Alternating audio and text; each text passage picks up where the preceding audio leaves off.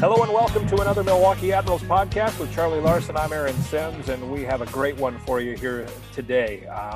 Certainly a fan favorite wherever he's been, especially with Milwaukee. He's former Admiral and longtime NHL player Jordin Tootoo. Jordin, it's great to see you. Great to talk to you. How are things? Fantastic. Thanks for having me. I'm looking forward to going down memory lane here with you guys and share some of my experiences that I had in Milwaukee with the fans. Before we do, I want to look back to your retirement announcement a little over a year ago, if I'm not mistaken. And you started off with after 220 games in Brandon and 723 in the NHL. I love that you put Brandon in there. It's kind of reminiscent of a Monday Night Football when they say what college they're from, or a few guys throw in what high school. I thought that was great. And that's obviously Brandon meant the world to you. Yes, absolutely. I mean, playing in Brandon and having Mr. Kelly McCrimmon, who now is the general manager of the Vegas Golden Knights, you know, drafted me, and that's where, you know, really my hockey career started off. And you know, Kelly McCrimmon cared about Jordin Tootoo the person, not the hockey player. And you know, my time in Brandon was you know, something special for a kid coming from Nunavut, and walking into that dressing rooms with welcome arms really made me feel a part of the Wheat King family right away. You know, being of Indigenous descent, and having to face a lot of racism growing up as a kid, I often, you know, wondered to myself, do I really fit into society? But, you know, Brandon was the starting point of my hockey career, and it came full circle when I called Kelly to ask him if I was able to announce my retirement in Brandon. It was a no-brainer for him and for me and my family. It just came full circle for me. How did they find you, and how did you get on the radar to be picked up in the Western Hockey League? So I played in a couple Indigenous hockey tournaments in Alberta and just outside of Edmonton, Alberta. And yeah, I got scouted there. And was that the first time maybe you realized you could do something more and get out of town, so to speak, and play? Well, that was my out, right? To get out of the situation that I was in my home life. And you know, I didn't know where it was going to take me, but it was an opportunity for me to play the game that I love and to show my talent, I guess. But you know, to be honest, I didn't expect to be getting a phone call by the Brandon Wheat Kings. I didn't know what the Brandon Wheat Kings were. I didn't know what the Western Hockey League was at that time. And that was when I was 14 years old. And that following year, I went to training camp as a 15-year-old. And that year, I played with my brother, Terrence, my late brother, Terrence, in Nepal, Manitoba, played junior A. And then at 16, up until I was 19, I played in Brandon. And that's where, you know, my hockey career really kicked off, and I started to realize, like, hey, I might have a chance to play in the National Hockey League one day, or become a professional hockey player, let alone, paid, you know. yeah, make a living, yeah. I've got to believe that having your brother there that first year when you leave home, and for you leaving home, geez, we talk about this with so many guys. How was it to leave home at 15 or 16? And they might be moving 100 miles, 200 miles, 300 miles. You were moving like, not just, you can't even measure it in miles. Almost like literally a world apart. Like right, you said, you had no goal. You had no goal of like every kid in Canada knows the Western Hockey League or the Quebec or whatever. And you had no idea. I'm sorry. I didn't mean to interrupt, Charlie. No, but I've just got to, I was just wondering, like, how do you process that as a 15-year-old boy? Like, could you have done that without your brother there? To be honest, Charlie, no. My brother was a huge influence on my life as a young teenager, and having the opportunity to live with him while we were playing juniors, my first year of really being away from home, because it was a culture shock, going from knowing everybody in my hometown to a city where sometimes you don't even know who your neighbors are. Right. But having my brother there on a day-to-day basis and him pushing me to be the best that I can was, I mean, you can't, I can't even find the words to describe what he did at that point in my life for me as a person and as a hockey player. And, the time that we spent, I mean, it was every day. He drove me to school. He picked me up from school. He took me to hockey, our practices, and he was like my father figure. I can't imagine what it must have been like when you get the thrill of, it was about the same time you lost your brother, and then you probably found out you were going to be on the Canadian team for the World Juniors, if I'm not mistaken, right? It was probably almost exactly the same time. Yes, it was. So my brother took his own life at the end of August, which, training camps are right around the corner. And I knew that my brother wanted me to live out our dream of trying to play in the NHL. And because he was the first Native Canadian to ever play professional to hockey. Get paid to play hockey. Yeah.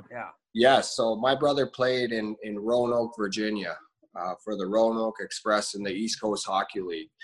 And, he has basically paved the way for us Inuit from the far north. And, the amount of time and the pressure that was put on him as far as being a role model for our people, I couldn't imagine.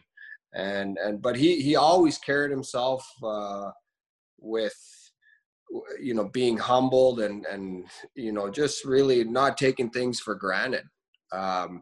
He played 1 year of professional hockey, and he made a name for himself. And so I knew when I found out my brother had taken his life, it was about a week later. Training camp started in Brandon, and I needed to get on the ice. And about a week and a half later, I was down in Nashville for training camp as a 19-year-old. And hockey was my out. Not a lot of people who lose loved ones have that opportunity. I'm forever grateful for the sport of hockey. It's one thing, having kind of gone through, well, I went through the same thing that you did, pretty much. It's one thing that you want the escape, but it's another thing with how people react to you, isn't it? I mean, it's, people know what happened, obviously, but they don't know how to deal with it, and you don't know how to deal with them. That's how I remember going for me. Like, totally. I joke? Do I just? It's just so strange. Yes, and that's why, for me, the hockey community. I mean, if I didn't have that, God, I have no idea where I would have been at that point in my life. Right. The Nashville Predators going above and beyond, looking after me both, mentally and physically, making sure that I was well taken care of away from the arena. But yeah, that being said, people are going to often wonder, wow, like you just lost a loved one and now you're going to play hockey. How can you deal with it? Well, how do you like react? you said, everyone has their own way of dealing with the loss of a loved one. And for me, it was hockey, right? Hockey was my escape to, stop answering all the questions that were constantly coming at me.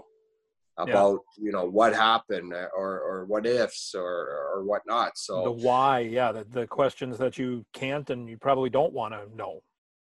exactly. Yeah. So hockey was my escape, bottom line. That time then, when did you find out you were on the World Junior Club? Well, so I went to training camp in Nashville, and I played a couple exhibition games. I missed the first 10 games of the Western Hockey League season. And then I got sent back to Brandon, which was mid-October, I believe, end of October. And my game just took off. A month later, I was leading the Western Hockey League in scoring in penalty minutes. And I get a phone call in December from Hockey Canada saying, "Hey, we'd like to invite you to training camp. You're kind of one of our last invites." And I said, "Wow, yeah." I mean, it was an opportunity for me to prove to my doubters once again that, hey, I'm a hockey player that can play the game too, right? And I'm not just a scrapper or the so-called goon or whatever. And just took training camp or the tryouts one day at a time, and that was middle of December. And I remember sitting in my hotel room because when players are being cut, it's first thing in the morning at like 6 a.m. And I remember waking up and that hotel phone rang, and I looked over at my roommate who was Derek Roy, who played a lot of years in Buffalo. NHL, I looked over at him and I remember saying, "Royce, you answer the phone," because I was so terrified. And he's like, "No." So I answered the phone, and Coach Mark Habscheid congratulated me. And I mean, every kid from Canada or would want to represent their country, and the World Juniors is the highest stage for any Canadian junior hockey player. So to be able to say I made the team was, I mean, it was history, right? I was the first Inuk to ever play for Team Canada, and it was in our home country in Halifax, Nova Scotia. So I mean, probably the biggest highlight of my hockey career was representing Team Canada. Wow. The next year, you're done with juniors. The next year, you go to training camp in Nashville. Now you're a pro, right? And you make the team. You make the Predators as a first-year guy. That must have been? I mean, you say that was representing Team Canada was a highlight of your NHL career or hockey career, but I got to believe that making the Predators right out of as being a 20-year-old, that's got to rank right up there as well. Yeah. Oh, I mean, your ultimate dream is to play in the National Hockey League as a young junior hockey player. And I remember I chose to move to Nashville at the beginning of August so I can get the right training that I needed to give myself the best chance to make the team. And I remember, waking up every morning at 6 a.m. to hit the track. And for 1 month straight, I think I put on about 15 pounds of muscle and went into training camp. I crushed all the testing and all that. And get a call from Mr. David Poyle and Barry Trotz into their office when they were starting to make cuts. And, I was pretty much crapping my pants walking into his office because, you're assuming that's the call to you're done. You're cut from the team or whatever. But I walked in there and they had the biggest smiles on their face and said, you made the opening night roster and congratulations. And I mean, I had some tears of joy. And I couldn't talk for probably the rest of the day. I was trying to call all my buddies, but I was just, sitting in my hotel room looking at the ceiling, and I'm like, holy shit, like I've actually Made it. I've made it into the NHL. I mean, it's one thing to make it. It's another thing to stay in the NHL. Yeah. It's Which the you Ric did. Flair line. It's the Ric Flair line. To be, to be the man, you got to beat the man, and all of that stuff, right? I mean, now you got to stay the man, and that's probably harder than making it.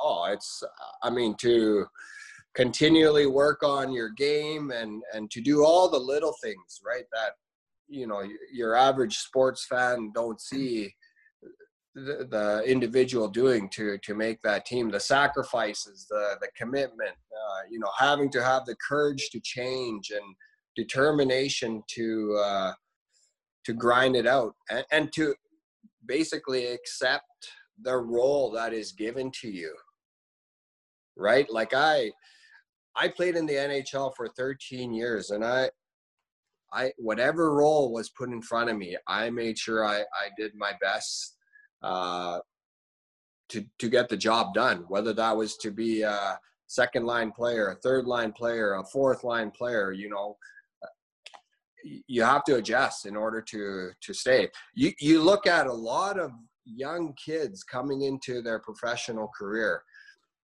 out of juniors, and they expect to be given the same opportunity or play the same game that they played in juniors. Right. And it's a totally different animal when you're starting to play amongst men. And so, hey, you got to, you know, some of these young kids don't understand that you got to adjust your game, you know, in order for you to stay. You know, if you're a goal scorer in juniors or in college, and now you have an opportunity to play a fourth line role, well, hey, you better do it. You got to do it, right? Well, because ultimately, it's like we're a bunch of cows being herded around. You're replaceable, right? There's thousands of other guys that want to be in your spot. Yeah. Did you feel when you made the team, or maybe you were too young and immature and naive, so to speak, did you feel the weight of your heritage when you get the call that you made the NHL? No. Or was it a very personal thing more than anything? Yeah. For me, it was more of a personal goal. Yeah. As far as, you know, everything that my brother had taught me, and to, you know, the note that he left me, the first line said, "George, go all the way." And I knew what that meant. And that was to make it into the NHL for the both of us. At that time, I would say probably the first 2 or 3 years of my professional career, I didn't really realize the amount of pressure or weight on my shoulders as far as being a role model for not only the Indigenous community, but for our people up in Nunavut, right? The game kept me so busy on a day-to-day basis. And you guys understand, you know, being on the road, traveling, practice, you know, time goes by. So for me to really sit down and absorb everything, it wasn't probably until I, to be honest, sobered up and realized, wow, you know, I got big shoes to fill here. But I accepted that role, and you know, in my recovery, I knew that being more honest and being true to myself was the only way that I could help the next generation reach their goals. Sure. You were an energy player, especially at the beginning of your career. How difficult was it for your first NHL game to harness that energy, to not be just like freaking out, like you're out there running everywhere? Here's my dream. What am I supposed to focus on your job? How difficult was that for you? Oh, I mean, for anybody, of course, any young professional athlete, you know, when they go into their first game, you know, like, a lot of the veteran guys are so humbled and you know, they have an experience of, I remember a guy like Tony Herkus, you know, when I was in Milwaukee, he's like, Toots, it's just a hockey game. You played this game your whole life, you know, it's just another hockey game. That, you know, don't let the pressure get to your head. You know, Brad Tiley, you know, wily old veteran D-man. Sure. You know, I think it was honestly my time in Milwaukee was where, you know, I became a lot more grounded as a young professional hockey player. Was it good for you after you make it through the first year? And I shouldn't say good for you. You make it through 03-04, you're a full-time NHLer. 04-05 comes around and it's a lockout. And so you don't have a choice but to be in Milwaukee. Was that better for you to say, okay, I know, yeah, I'm not in the NHL right now, but there's nothing I can do about it. So let's just play. Yeah, I think it was like that for everyone who was involved, right? Right. But to be honest, you know, after my first full year in Nashville as a 20-year-old, I would have loved it if they sent me down to Milwaukee because I would have won a championship. Right. That's True. Very true. That's a good point. I would That's have won a championship with the guys, and you would have beaten. I didn't quite understand at the time what the you know, the logistics of, you know, all that getting sent down or whatever. So, you know, it didn't really cross my mind until years later where I was like, why didn't the Predators send me down to go on the run? But hey, the lockout year was very important to me as a hockey player, right? You know, being in Milwaukee and playing a lot more minutes, and having a group of guys that were just unbelievable, right? Like we all came together and said, hey, look, we're here, let's make the best of it.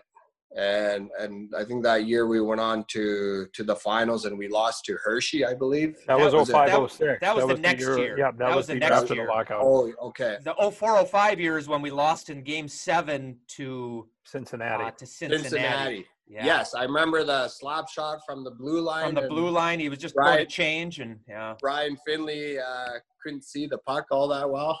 Yeah, that was I contend that team was maybe better than our championship team from just a straight talent perspective. We added you that year. We added Dan Hamhuis that year. Suter. And Ryan Suter. Oh, Ryan Suter.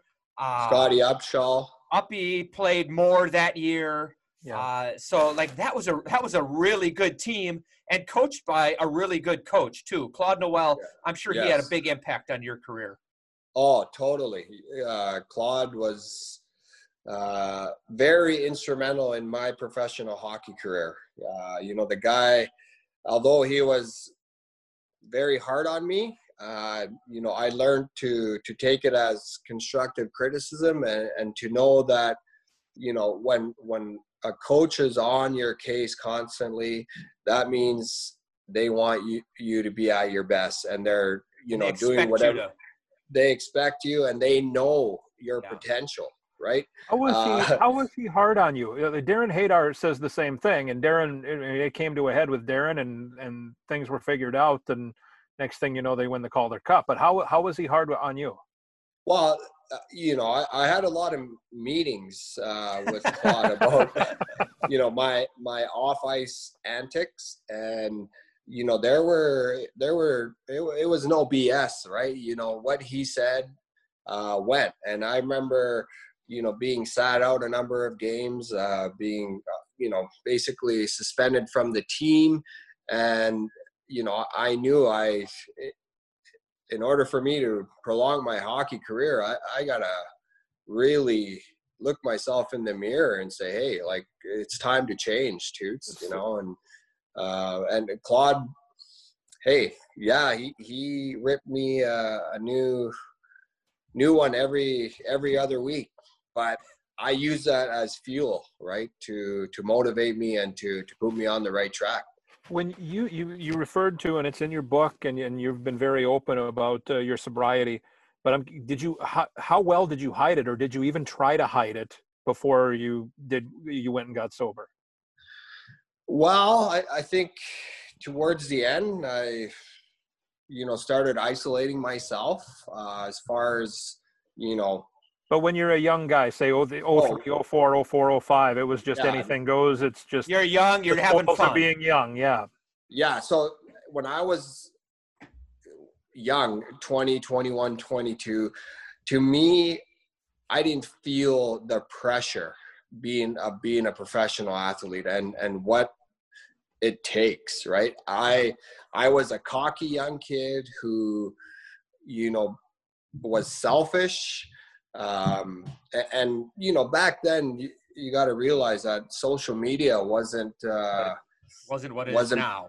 Wasn't popular. So I was able to, when I was out in public, to tie one on, right, without having to worry about the social media coming back to haunt me. But that being said, there were a number of times where my hockey career was at stake, and I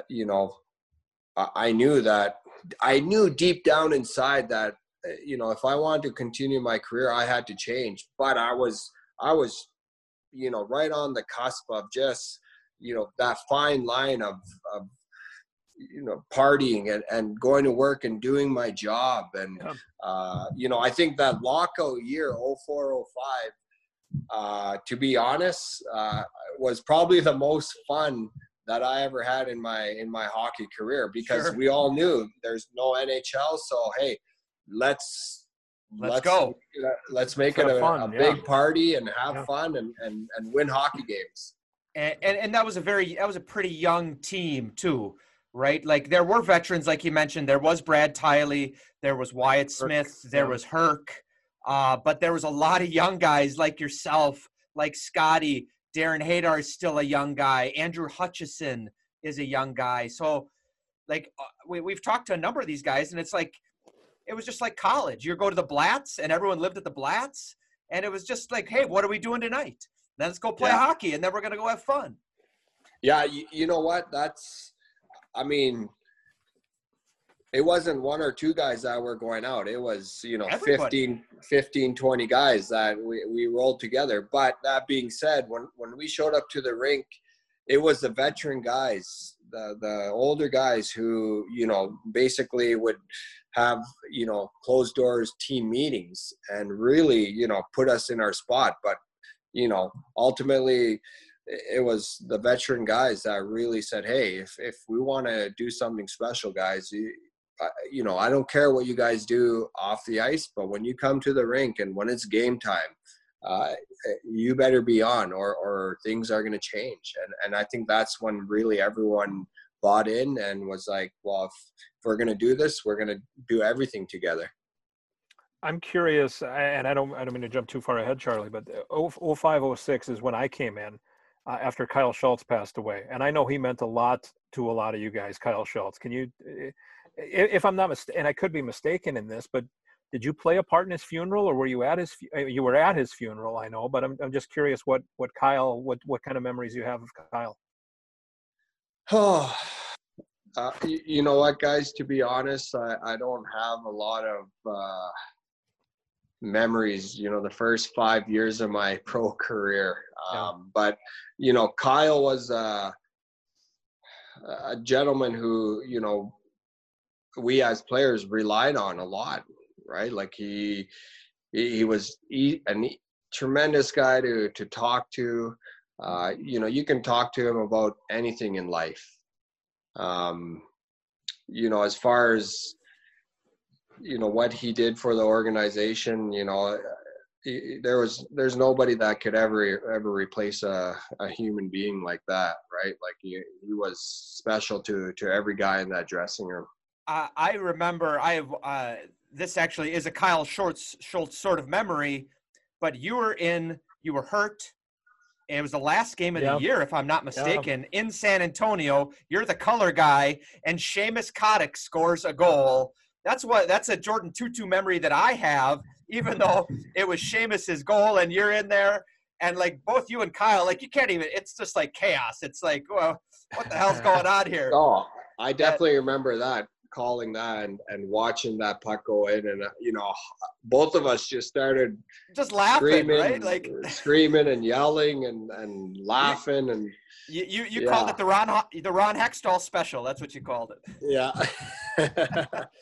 Yeah, it's memories like those that, when we have conversations like we do today, brings me back down memory lane. And, I'm grateful for those little stories, right? Because it puts a smile on my face. That 05-06 season, like I said, it was my first year, and you were back and forth quite a bit between Nashville and Milwaukee, about 50-50.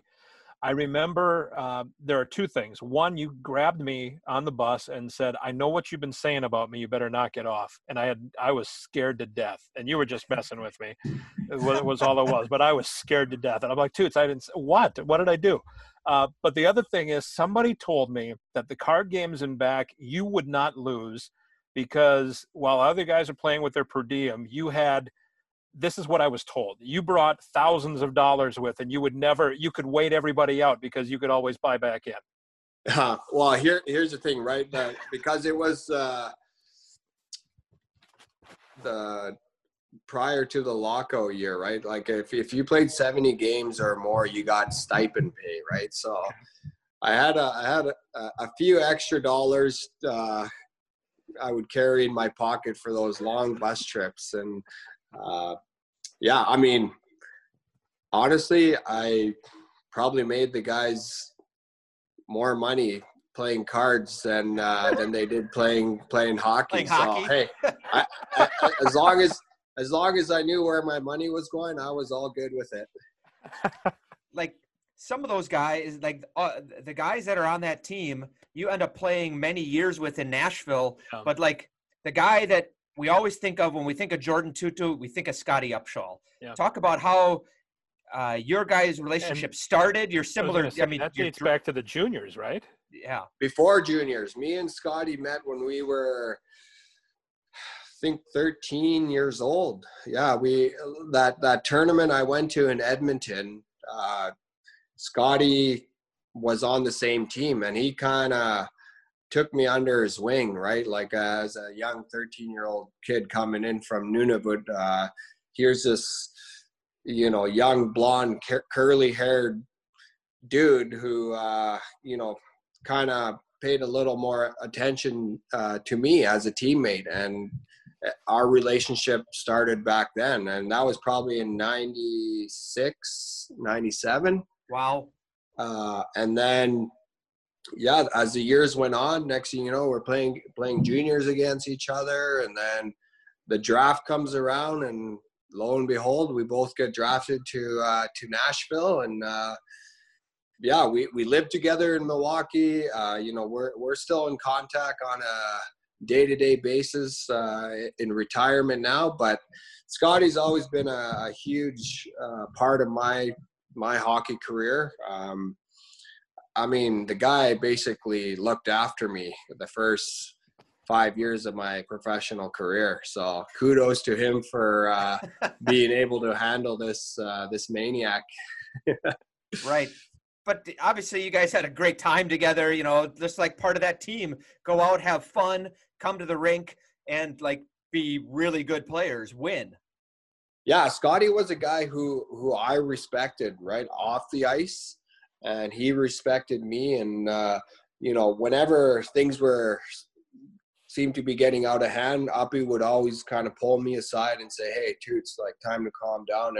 And I knew, no questions asked, right? Like I knew, it was time for me to settle down. And that's one thing about Scotty, where he always, made time for his teammates. I mean, probably one of the greatest teammates to a lot of guys that he played with. And now both of us being retired and reminiscing about our stories, I mean, they never get old, right?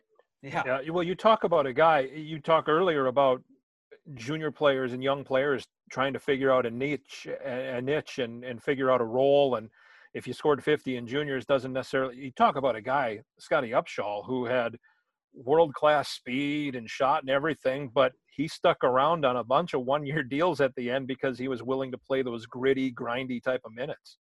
Absolutely. And that's the kind of character that creates, you know, a great atmosphere in the dressing room. You know, Right. a lot of teams, every team needs character guys. You know, they may not be the best hockey player, but you know, your fans don't, you know what goes on in the dressing room, and it's guys like Uppy who are the glue to a lot of dressing rooms, right? And Uppy, you know, was probably one of the best at you know, being a role player. You know, he played 15 years in professional hockey, and you know, going through injuries and whatnot, right? But he was always a positive guy in the dressing room, and his demeanor, his caringness for everyone, you know, went a long ways, and guys notice it. I was always impressed by Scotty, and I don't want to, you know, we don't need to pump his tires too much, right? But he's a first round draft pick. He's going to be, he's, you can see that he's got NHL talent, but he's down in Milwaukee, and like, he's sticking up for teammates, right? He's not letting guys, he didn't probably fight very much, but he's not letting guys get away with things. He's tough out there. And I'm to your point, that goes a long way in the locker room, doesn't it? Oh, totally. And I, you know, I don't want to, you know, toot my own horn here, but I think, you know, the style that I played and, you know, the mental toughness kind of wore off onto Scotty, right? You know, Sure. We all knew Scotty was a skilled, you know, top six forward. And when Uppy would play with me, he knew he had to, you know, he have my back, and Right. and it's those little things that you build up as a professional athlete, right? Like I've always used the term mind over matter, right? Because ultimately your thought process, you know, when you tell yourself or give yourself a chance, you know, anything could happen, right? And that's where mental toughness comes in. Guys throughout the league, oh man, Toots, you're only 5'8". Like, how do you fight guys that are 6'5", 6'6"? Said, well, I tell myself I'm going to win this fight, or I'm going to win this battle in the corner. You give yourself a chance right off the bat, right? Sure. And that, you know, how you build character, and Uppy was, yeah, I mean, the guy was a pest to play against, but he knew never to cross that line with me, right? Because even though we were best friends, I would always tell Uppy, you cross that line, I'm going to rip your head off, and I don't care. Well, you two, I'm sorry, go ahead, Charlie. Oh, I was just going to say, that brings up an interesting point, is that you got into a fair amount of fights in your hockey career, obviously. And inevitably you fought a friend, a guy that you played with, and then you playing against him. And like, it's always an interesting thing to me, because guys fight and then they get off the ice and hey, let's go have a beer. You separate the job and the relationship. Yeah. Like that's gotta be sort of strange, right? Well, I think in the hockey world, we all know that, you know, you have a role to play, right? And every player is put on a team for a reason. And hey, like you may be buddies, but you know, things get heated out there, right? There's a lot of emotions, a lot of ups and downs, and ultimately, I mean, I have a lot of buddies that I played against, and it's just that respect level amongst each other, right? And you know, obviously, like I said, you know, some games emotions run high, and you know, God, you walk into the dressing room, you don't know what the hell just happened, but you know, you go have a beer, or you go for supper with your buddies from the opposing team, and hey, it's honestly, it's just like a job, right? That's your job, right? Yeah. So you got to be able to separate your job from your life. Exactly. And not only that is, you know, separating I mean, because being a professional athlete, it ain't easy, right? Yeah. Living, going out in the public and knowing that when you step into your home that you don't bring, whatever's going on in your professional career to home. And I learned that, into my recovery and being married and now having kids, right? You go to work, whatever happens there, you leave that at work. And obviously, being communicative with your significant other and having a good support system goes a long way. That 05-06 run, and what Charlie and I have talked about so often is the investment that everybody had to make it to the finals against Hershey that year. I mean, it would have been pretty easy. Like we said, you were back and forth. Scotty back and forth. Shea Weber. At the end of the season, Shea Weber is up and not coming back. Vern Fiddler. Vern and Fiddler. Yep. There were so many guys. Jared Smithson. Yes. Yeah. And, Fids and Smithson never came back for the playoffs, though, and you guys did. And the Game 7 against Iowa in the first round, you came back, and Claude wanted that to be the biggest secret in the world because he did. He just knew that you were going to be a game changer. He didn't want Iowa knowing. Yep. The Admirals were on their third-string goaltender in the game, a guy by the name of Jake Moreland. And you came in. I'm going to ask your memories, but I'm going to tell you real quick that you scored the first goal of the game with about 2 minutes left in the first. But I think it was your first shift. You blew somebody up, just blew somebody up. And from then on, it was like, okay, this game is over. No matter who's in goal for the Admirals, this game is over. I remember the crowd, even though it was small, just erupting when they saw you come out for warm-ups. Charlie, I'm sorry, Charlie, throw something in if you want. But I'm just curious what you remembered. If the lore is that Barry or David, you're up in Nashville in the first round. I think they're playing San Jose. They say, Jordan, you're not going to play tonight. Do you want to go tomorrow? Do you want to go down and play in Milwaukee? They're playing a Game 7. And you said, yeah, I'm in. Right? Is that the story? Is that how it went down? Yeah, basically, yeah. Because I remember Poyle calling me into the office, and I was just kind of like, oh, wow, like this is interesting. Because I played a few playoff games already, and I was like, well, Game 7, biggest game of, any playoff series, Right. And I was like, well, heck yeah, like send me down. I want to go on a run. Yeah, and I remember Claude calling me and kind of saying, thank you for agreeing, but he's like, we're going to keep this on the lowdown and whatnot. And I was like, oh, okay. Like, what's the big deal? Right. Like, at that right. You're a career, I'm a hockey player. Yeah. I was just like, oh, why is it a big secret? I didn't understand. It's just Game 7. Let's get her done. Yep. And you did. And you did. And then you go, so you came down for Game 7. Weber comes down. Rene comes down. Upshaw comes down. And then so the first, what we would call the first line, it was Gamache. Klassen, Hadar, Simon, yeah. Gamache, Hadar, and Klassen. And then the second line is just unbelievable from like a what they go on to line. It's you, Scotty, and Rich Peverly. Like, that's a combined almost 2,000 games, over 2,000 games in the NHL, playing on a line together for the Milwaukee Admirals. Yeah. Yeah, I mean, it was. And you were about awesome, a goal a game player. You were about a goal a game player in that playoff series, in that playoff run, excuse me. Yeah, I mean, I know I can score goals, guys. I didn't spend most of my time in the penalty box, right? But if I had to.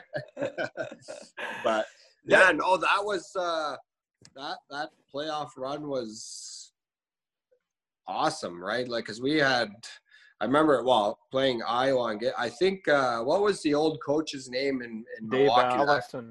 Dave Allison in Iowa. Yeah, the guy, I think, looked like he was going to have a heart attack a few times. His face was beat so red.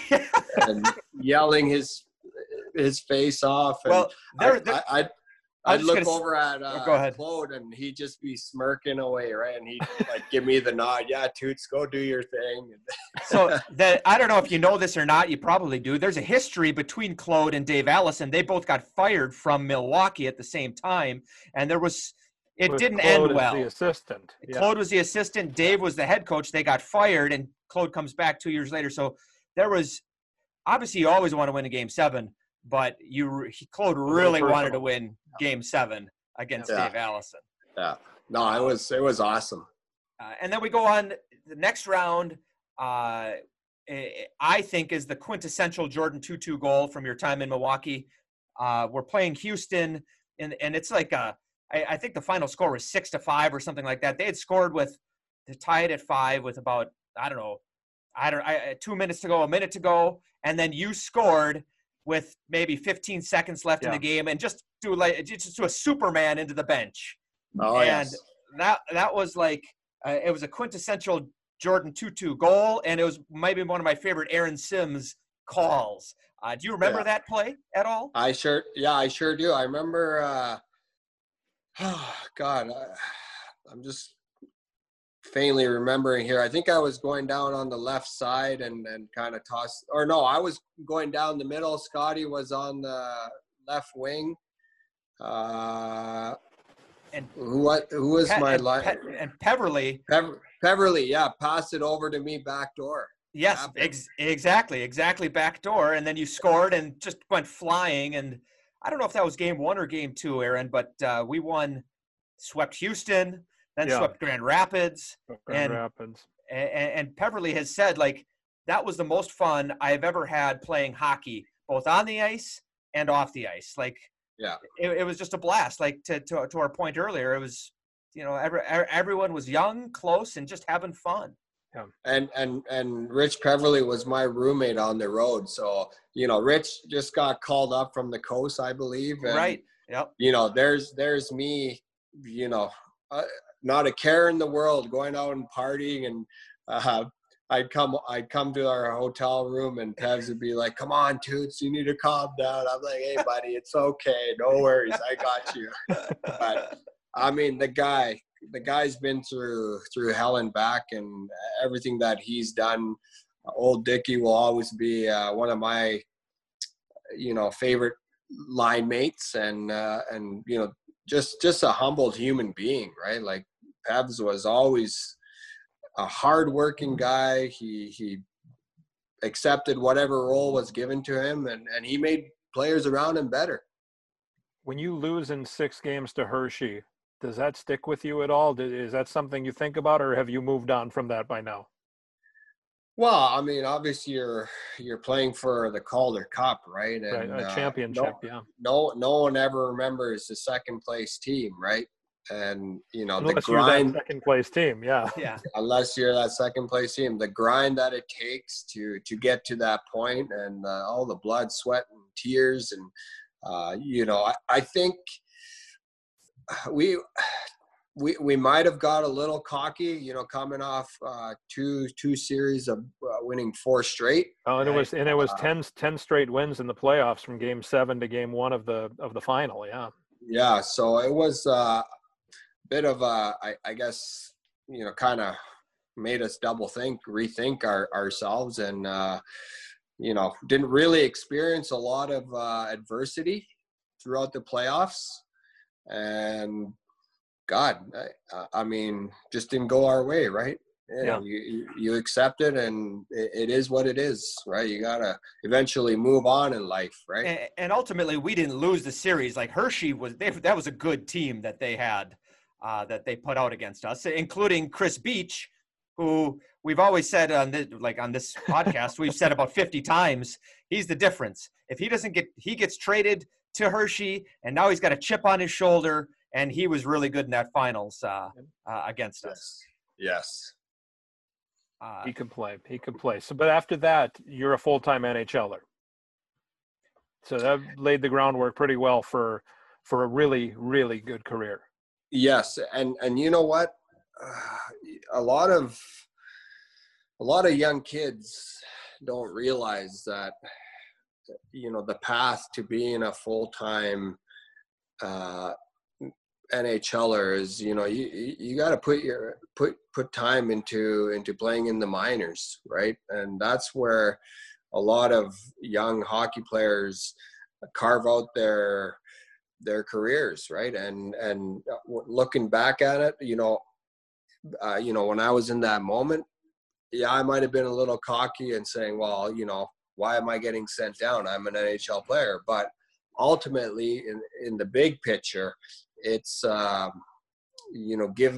given me an opportunity to get more comfortable as a player, playing more minutes, playing bigger roles. And I wouldn't have had that experience playing in the NHL at 21, 22, 23 years old.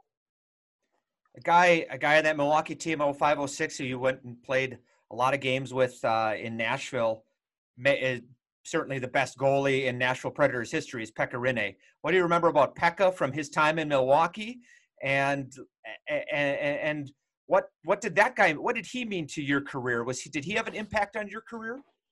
Pex was the hardest working teammate, both on and off the ice. I mean, I remember in practice, and whenever guys would score on him, he would get pissed off. He was pissed, huh? And off the ice, he trained and did all the little things and carried himself with dignity and he was so humble too. Humbled and self-respect for himself and for others. But Pex, he's a beauty, right? Like, the guy, unbelievable teammate, world-class goaltender and by far, the best goalie in Predator history, right? And, when I played with him in Milwaukee, he was a 6'6", 130-pound lanky goalie who could barely lift his glove and blocker up, right? But he earned it, right? He worked hard in the gym, and God, look at him now. The success of the guys from that team, and you think about it, 05-06, and again, there were guys that went back and forth, but Pekka and Shea Weber and Kevin Klein and Sheldon Brookbank went on to win a Stanley Cup, and yourself and Upshaw and Peverley, and it's really, Chris Durno got games in the NHL. It's really amazing the amount of talent and the amount of success that players on that team went on to have. Totally. And you know what? That, Greg Milwaukee Zanin, was, excuse me, Greg Zanin. Greg Zanin, yeah. Z, yes, yeah, big Z, the loudest teammate ever. How is that room, by the way? When you're playing, you're there and you're not necessarily shy. You got Greg Zanin. There must have been just constant noise. Oh, it was a riot to be in that dressing room, right? Because there was always bickering going on, and but like, I'm going to go back to, when guys play in Milwaukee, I think they're the biggest thing is Milwaukee is an unbelievable city to play in, right? As far as, you look at a lot of some of the AHL teams that are in these cities, and, not a lot going on, but Milwaukee is kind of a hidden gem. And when guys come there, I love living in Milwaukee. I had a great time. The guys that came through the system, once it just, everyone bought in, right? Like, every guy helped each other out to try and get them to the next level. And that's, I think, what really helped a lot of us, get there. There's not one more. We could go with Jordan Tootoo memories. You played here for 2 years. We could do this for 5 hours. But there was one time, team, you guys are on all-star break, and my phone rings. It's about 8 o'clock at night, and it's Darren Hadar. He says, "Charlie, it's Darren Hadar here." I said, "Hey, what's up?" He's like, Jordan lost it. Jordan went into the ocean with his wallet and his shorts, and he lost his passport. Well, what can we do? I was like, and we got to fly home, not the next day. maybe it was the next day. I think it was later in the day, the next day. And I said, well, put him on the phone. Let's figure this out. So I got on the phone and he said, yeah, I don't even know how it happened. He's like, here's the other challenge is that we already, Scott, you and Scotty, we'd lost the replacement key to our condo. So you got to talk the security guy into letting you into my condo. And I got it. And then you had it must have been your driver's license that you lost because you had your passport, and I was able to FedEx it down to you.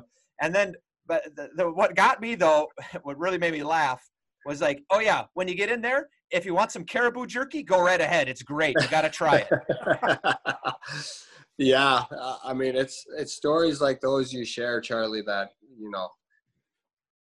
brings me back to the good old days, right? Yeah, we were down in Fort Lauderdale. Right. I think there was like 4 or 5 of us down there, and thank God Hades was there because he was kind of our parent, right? Yeah. Chaperone. And actually, his dad just told me that he was driving you guys down to the airport after a game, and he was speeding. He got pulled over, going down to O'Hare, and he by the cop. And anyways, that's not even a question. Yeah. That's just a story. Hades, obviously unbelievable player, right? The guy had vision, anticipation, and but he always cared about me. He looked after me off the ice, and it's guys like those, guys that I can't thank them enough for like helping me out personally, right? Like, getting me out of different situations. And I mean, let's be real here, Charlie. You got me out on a lot of troubling times that could have been worse, right? A couple, yeah, there was a couple. So I gotta thank you for that. Yeah, it was my pleasure. I remember real quick before we wrap up. It was before you went to rehab. You had made a video. I think the Royal Air Force, the Canadian Air Force, had flown in a bunch of kids from Northern Canada into Winnipeg for a game, and it was a rallying point and a there's more to life kind of type of thing that the Moose were doing. And you sent a video which was touching. And I know that you started your foundation probably right about the time you got sober, right? So yes. I guess all of this is a lead up to how is that going, and what are you doing now professionally? Is it 100% devoted to your foundation? What are you doing? Yeah, so obviously throughout my life I've experienced mental health issues, substance abuse, and when I entered rehab in 2010, I knew it was a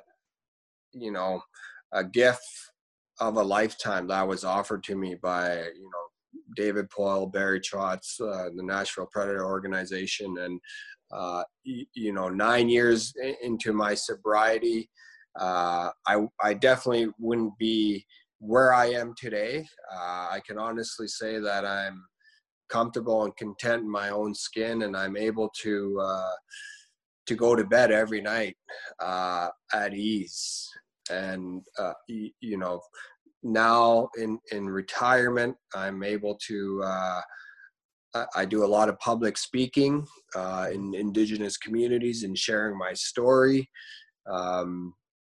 traveling across Canada, and that's kind of my giving back. Is it only in indigenous communities, or is it to a bunch of, forgive the term, to a bunch of white kids in a Toronto school in a huge school district?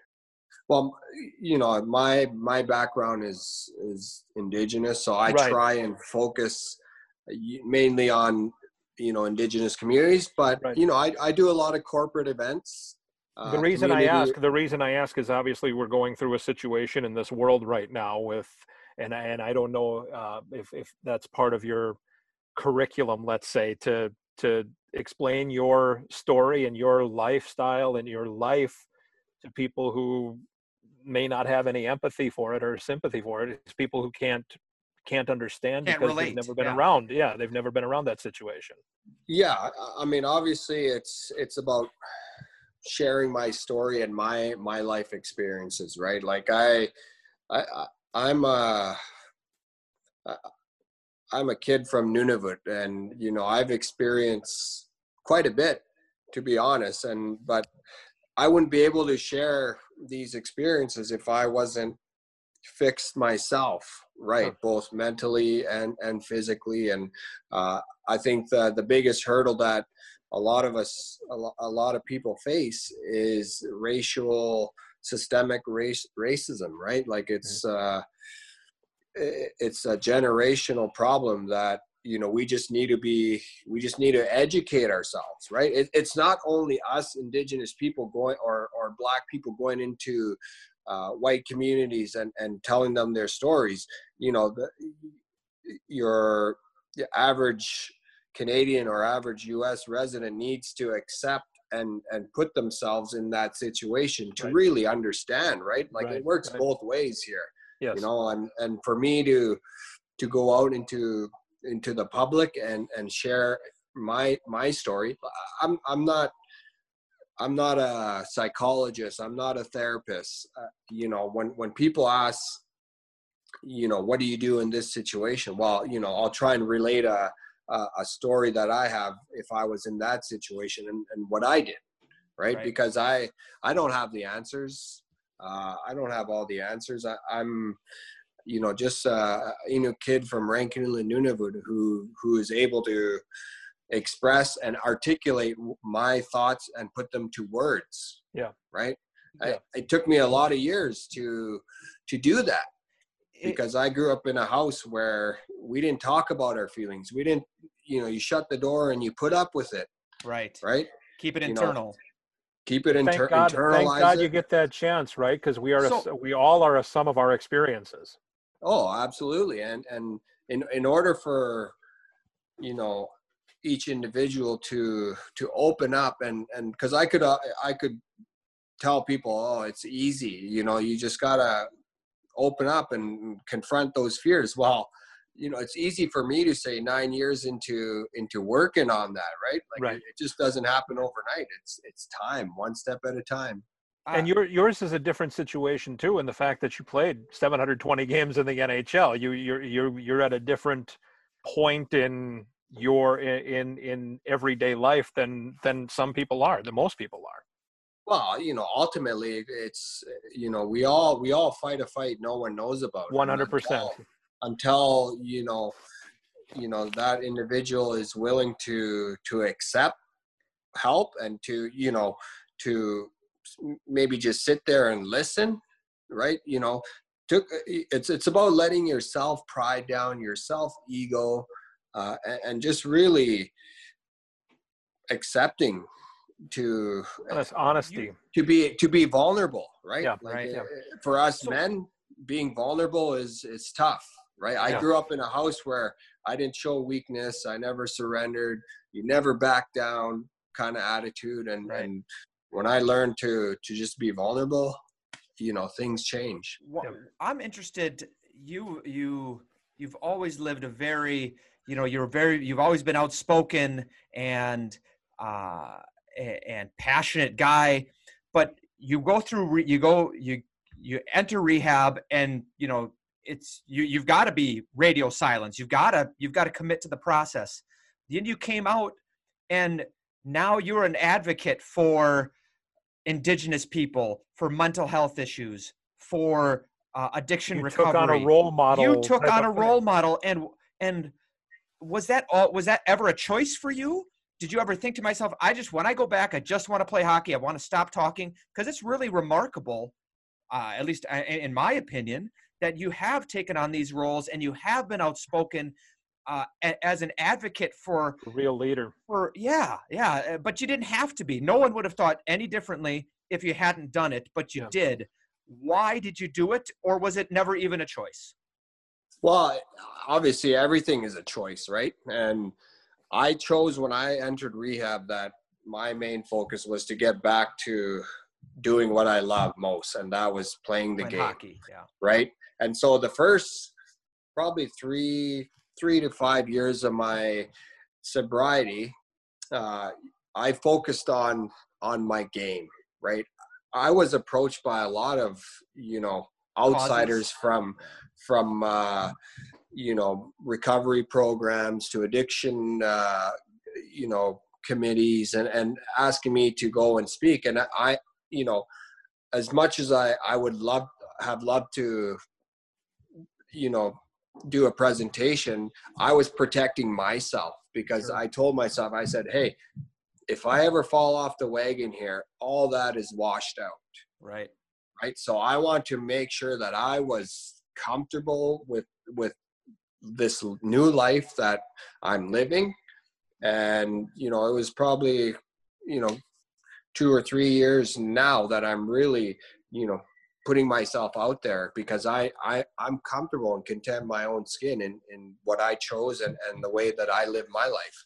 But I mean, it was hard as hell, guys. Like, don't get me wrong. Absolutely. The first 3 years of sobriety, being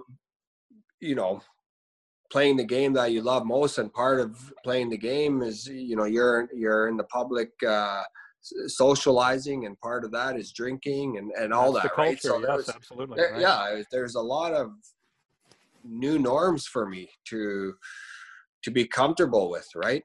And ultimately, as I told my teammates, every team that I played on, I would tell the guys right off the bat, look, guys, just because I'm around, I don't want you guys to feel uncomfortable, right? If we're on the road, we go for dinner, have a beer. Just because I'm there, I don't want there to be any friction. And that let a lot of guards down, right? Because, hey, everyone's kind of walking on pins and needles whenever I was around out in public but ultimately, as long as they respected me, I was good. And that's, I think for me, for a lot of men, to feel love, they demand respect, right?